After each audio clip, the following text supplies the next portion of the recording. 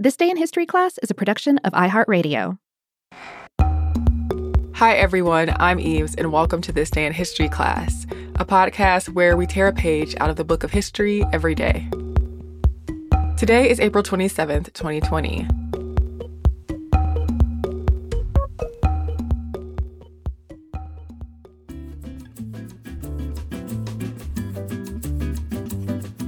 The day was April 27th, 1882.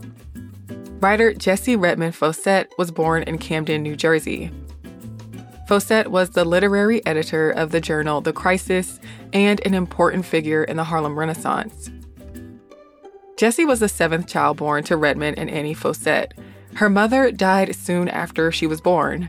Her father then moved to Philadelphia and married Bella Huff, who had 3 of her own children. Together, Redmon and Bella had 3 more children.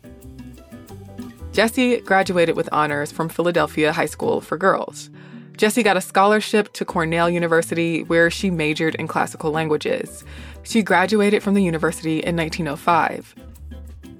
Because she was Black, the city of Philadelphia would not hire her to teach in the public school system. So she taught at Douglas High School in Baltimore for a year.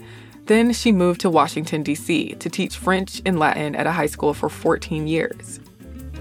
Fauset began to write for the NAACP's magazine, The Crisis, in 1912.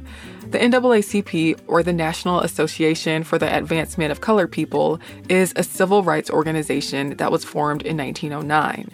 In 1910, The Crisis was founded, with W.E.B. Du Bois as the editor and co-founder.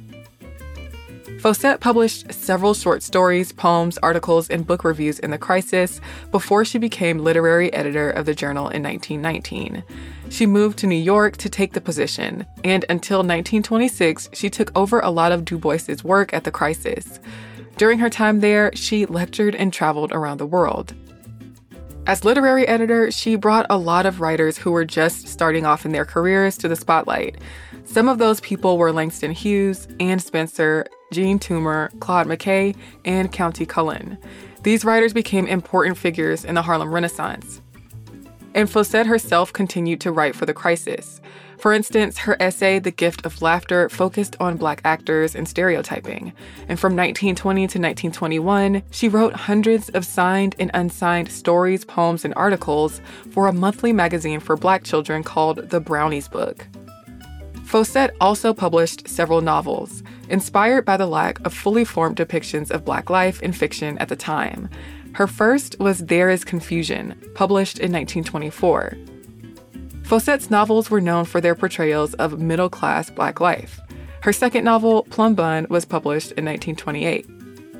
Fauset left The Crisis in 1926 and began teaching French at a high school in the Bronx. She married Herbert Harris in 1929. The couple later moved to New Jersey, where they lived until his death in 1958. Fauset then moved back to Philadelphia to live with her brother, where she lived until she died in 1961. Over the course of her life, she opened new pathways for Black literature and promoted more honest and realistic depictions of Black people. I'm Eves Jeffcoat, and hopefully you know a little more about history today than you did yesterday. And if you have any comments or suggestions, you can send them to us via social media at TDIHC Podcast. You can also send us a note via email at thisday@iheartmedia.com. Thanks again for listening, and we'll see you tomorrow.